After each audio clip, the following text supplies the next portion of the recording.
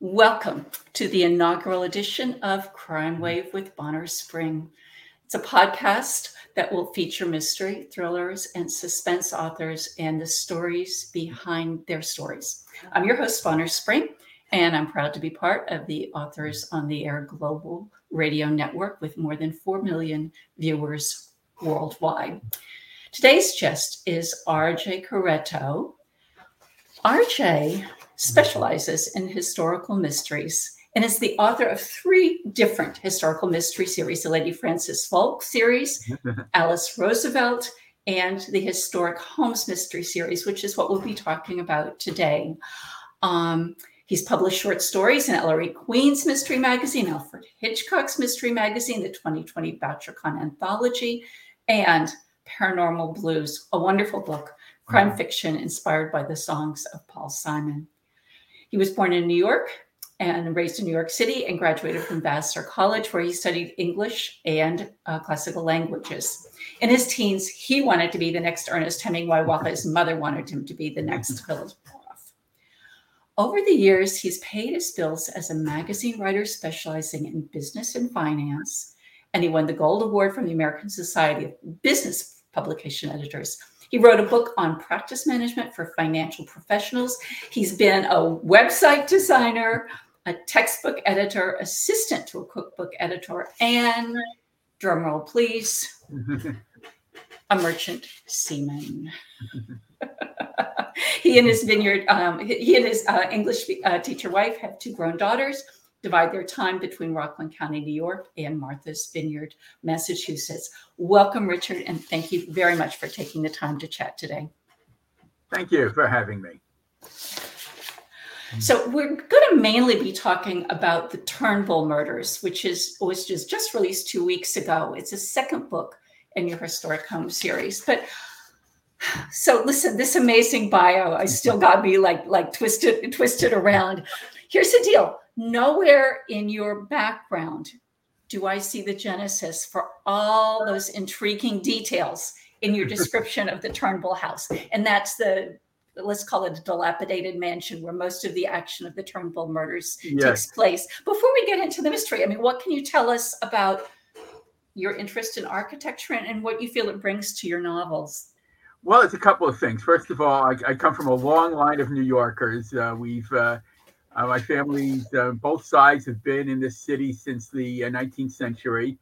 Immigrant background. We all settled here in New York. I grew up in New York. Both my parents grew up in New York. All 4 of my grandparents lived in New York. So I got very interested in New York and all the different neighborhoods. And I've lived in, many of the different areas. I've lived in, Manhattan and in Brooklyn and Queens. And at the same time, also, one of my day jobs is I write a home renovation newsletter. And it's for homeowners who want to know more about upgrading their homes, redecorating their homes, financing their homes to afford this. And that got me interested in it. And then I found out that if your home has been declared a landmark, there's a limit to what you can do to it. In fact, if you want to make changes to a home that has been given landmark status, you have to use an architect who has been specially certified to do that kind of work. And that's where I got the idea. I said, oh, wow, New York with all its grand houses and specialized architects who are needed to make any changes or any upgrades to those houses. And that's where it all came together. That's really fascinating. I had no idea about that. And so I'm guessing that all of your books, I've only read a couple of them, all of them feature this idea with architecture. How much research do you actually need to do? There's a lot online. There's a lot you can see, but then again, I do a lot of in-person. The Turnbull murders is loosely based on a real house, Gracie Mansion, which goes back. It was built in 1799, and by a man named Archibald Gracie, and he was a close friend of Alexander Hamilton, and they were strong political allies. In fact, they wanted to start a newspaper to put forth their political thoughts on federalism. And they hammered out that newspaper right in Gracie Mansion. And that newspaper, the New York Post, is still being published today, more than 200 years later. That's Um, wow. Wonderful. And I found out that architect named James McComb built that house for Archibald Gracie, and he also built a house very similar for Alexander Hamilton, not very far from it, just a few miles away. Both those houses are still around, and both of them are open for tours. Gracie Mansion is now the official residence of the mayor of New York City. That's right. When Michael Bloomberg was mayor, he used a lot of his personal funds to restore it to its original glory. And I took a tour of it, and you can get a sense when you go in there and you see the walls and the decorations and the furniture. You start getting a sense of how those people really lived. And it's great to look at pictures of all, but to actually go into one of those homes gives you a real sense of what it was like to live there. Right. The environs of something are so important. Yes, I like to think of setting as sort of like another character in my books. exactly. And another character can be your best friend or a protagonist. Yes, It waxes hot and cold, just like the weather. It can yeah, keep you yeah. from doing things. It can help you do things. It's really interesting. And I do. You can always tell, Richard, when someone based their research on Google Maps Yeah. and didn't go in, and didn't go into Yes. the spaces, because spaces, in addition to a lot of the visual details you describe, which are amazing, they have smells and feelings and temperatures and all Yes. kinds of different things about them. Well, it came from growing up in New York too. I grew up just 2 blocks from Gracie Mansion, Oh, and cool. so we used to see it. We used to see when there were political events or social events there. We used to go and see famous people go in and out of it, and it's in the middle of a park, right on the east side there.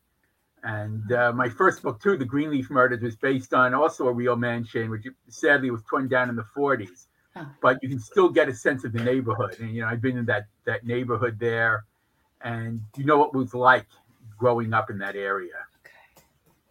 That's great. Well, let's turn to the Turnbull murders Yeah. specifically. Since Crime Wave is a podcast designed to spark interest in mystery and thrillers, Mm. we still have the problem of we don't want to give away too much of Exactly. who done it, right? Right. So, the plan, generally speaking, here is to tease the setup.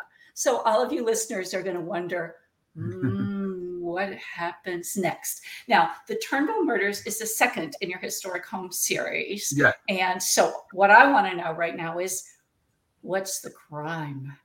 There are 2 crimes, and the way this series works is that my protagonist, an architect named Ren Fontaine, has to put together old crimes and new crimes.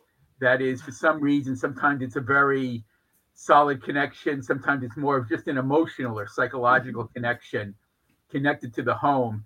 And modern mysteries and old mysteries connect with each other. I mean, she finds that the house she's working on in the Turnbull mysteries, in the Turnbull murders, which goes back to the early 19th century, has to deal with the man who built it, a sea captain who disappeared, and there was even a folk song written about him.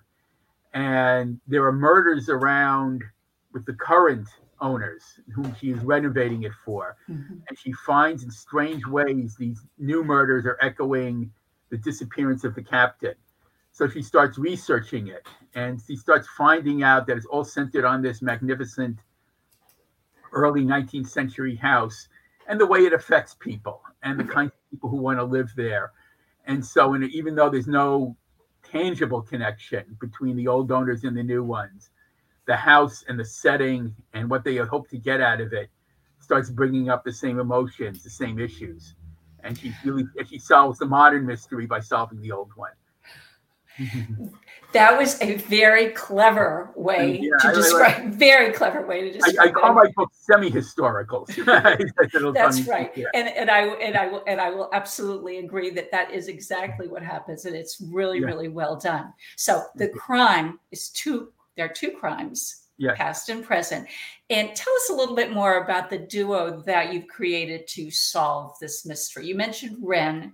Right. Her name is spelled the W-R-E-N, and we find in the first book her father's an architect. Her father's a great modernist architect, and he named her after Sir Christopher Wren, the great English architect who built St. Paul's Cathedral in London, where he is in fact buried. So she grew up being named after one of the greatest architects in Yeah. history.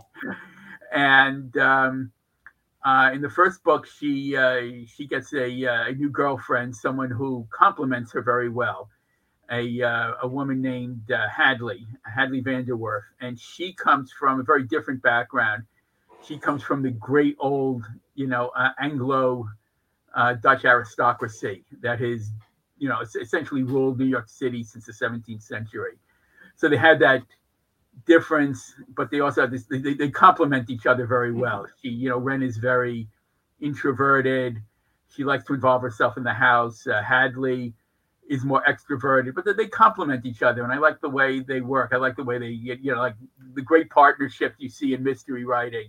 Yeah. Whether it's a romantic one or not, people who complement each other, like Holmes and Watson, or in the Nero Wolfe books, with Nero Wolfe and Archie Goodwin. Archie Goodwin. And that's what I was going with. Whether it's a romantic or a friendship or an employer-employee, to have people who complement each other, I think always gives a flavor and a lot of fun. Yeah, I think that's really true. They are a really refreshing and fun and interesting duo. Is it? I know that's something that you do a lot. A lot of your main characters. A lot of them are women. Yes, I don't know why. Yeah, it's okay. It's okay not to know why. Actually, I have to want to jump in here and say that Hadley was such an unusual name, and she's a very interesting character all the way through. I enjoyed her, and as I was reading, I kept thinking about Hadley Richardson, Ernest Hemingway's first wife. Yes. I don't know if did that occur to you at some point? Yes. Yeah. Oh, that's really interesting. Yeah, to put that name together, and I got that too. I had known somebody from the family. I don't come from that kind of background at all, but I knew we had a family friend, very elderly. She died some years ago, who came from that background. She was a member of the Colonial Dames of America. You have to prove an ancestry back to the 17th century. And very much involved. One of her ancestors was a mayor of New York when it was still New Amsterdam. Oh wow! And so I loosely based some of the characters on her. I got a real strong sense of what it was like to be from a clan like that. That's really interesting. Well, thank you for telling us more about that. Now, I don't know if you can talk about this or not, Richard, but if you're planning a sequel to the Turnbull murders, could you share a tiny bit about your plans? Yes, I am. I am well underway for it. Oh, good. It's all plotted out and about a quarter written. Is the plot. This one's going to be a little more personal for Ren. It's tentatively called the Cadieux murders. It's a French name, Cadieux. Thank you. And I have a fictional architect who built a great home in the 1950s in Long Island, and he's sort of based on a lot of the architects from the early 20th century, early to mid 20th century, like Corbusier, Frank Lloyd Wright, people like that who built Eero Saarinen, who revolutionized architecture in the post-war years, and we find out that he was an important mentor for Ren's father, and so Ren is now, he's long deceased, but Ren is now working on one of his homes. And there was she got to meet him when she was a little girl, so she's got to remember what it was like as she solves a famous society murder in a house in the 1950s. Cool. And she has to get a sense of what it was like.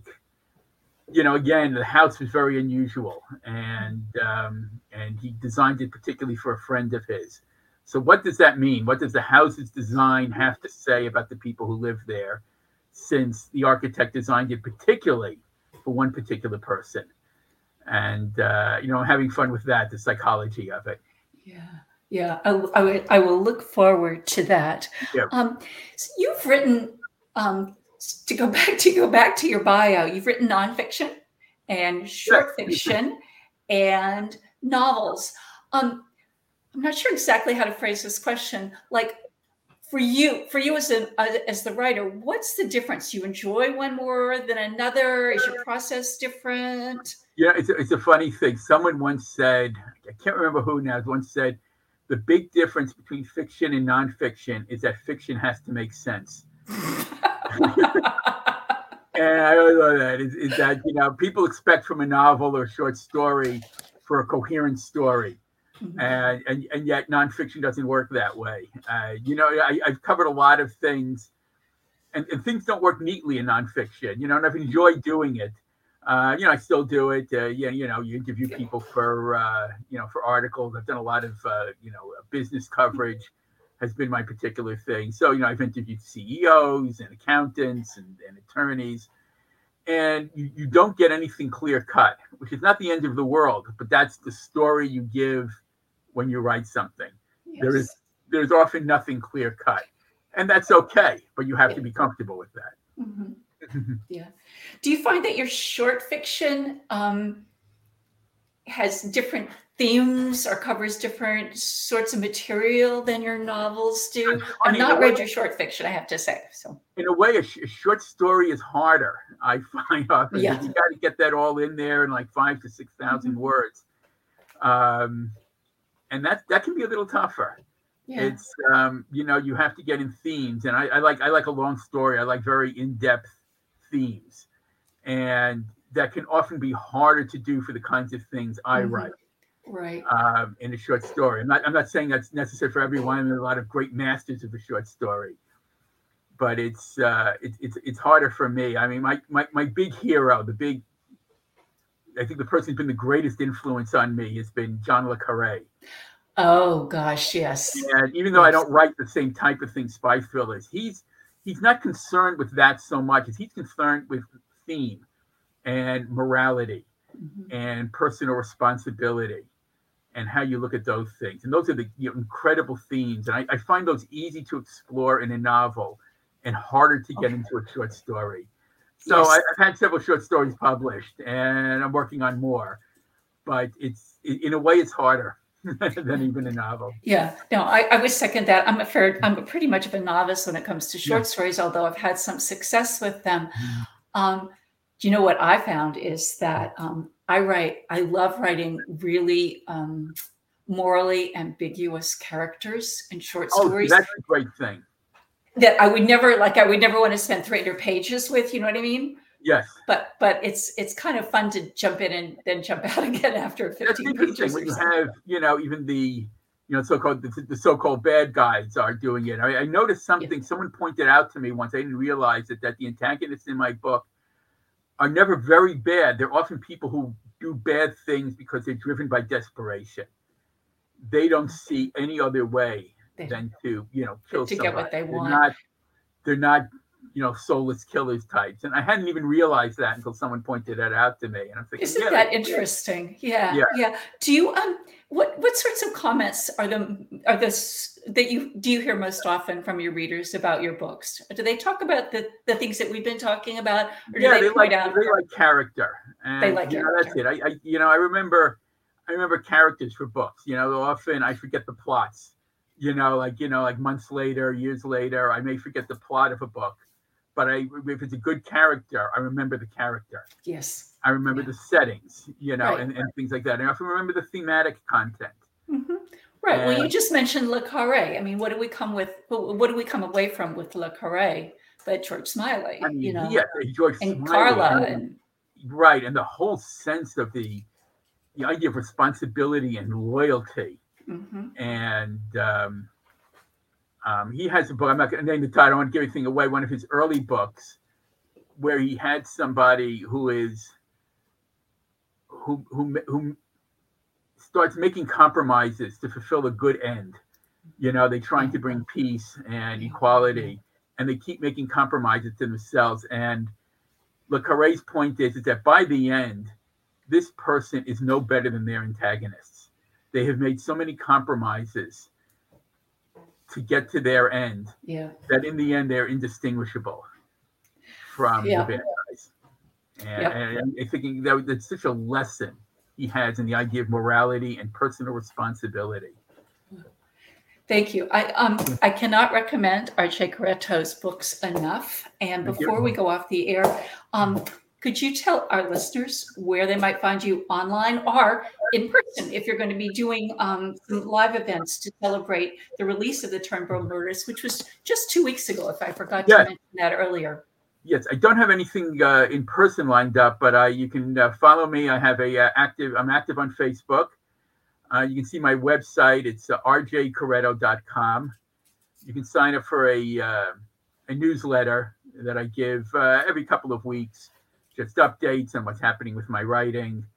And as I said, Facebook too. I can be easily found on Facebook. That's great. Well, thank you so much for Well, taking the thank you time so to much for chat having me. today. Great questions. I really appreciate it. Oh, really enjoy talking to you. Good luck with this one and the next one, which I shall eagerly await. Thank you very much. Please come back to visit. I love talking to you.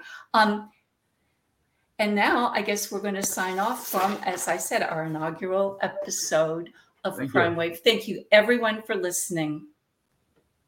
Thank you.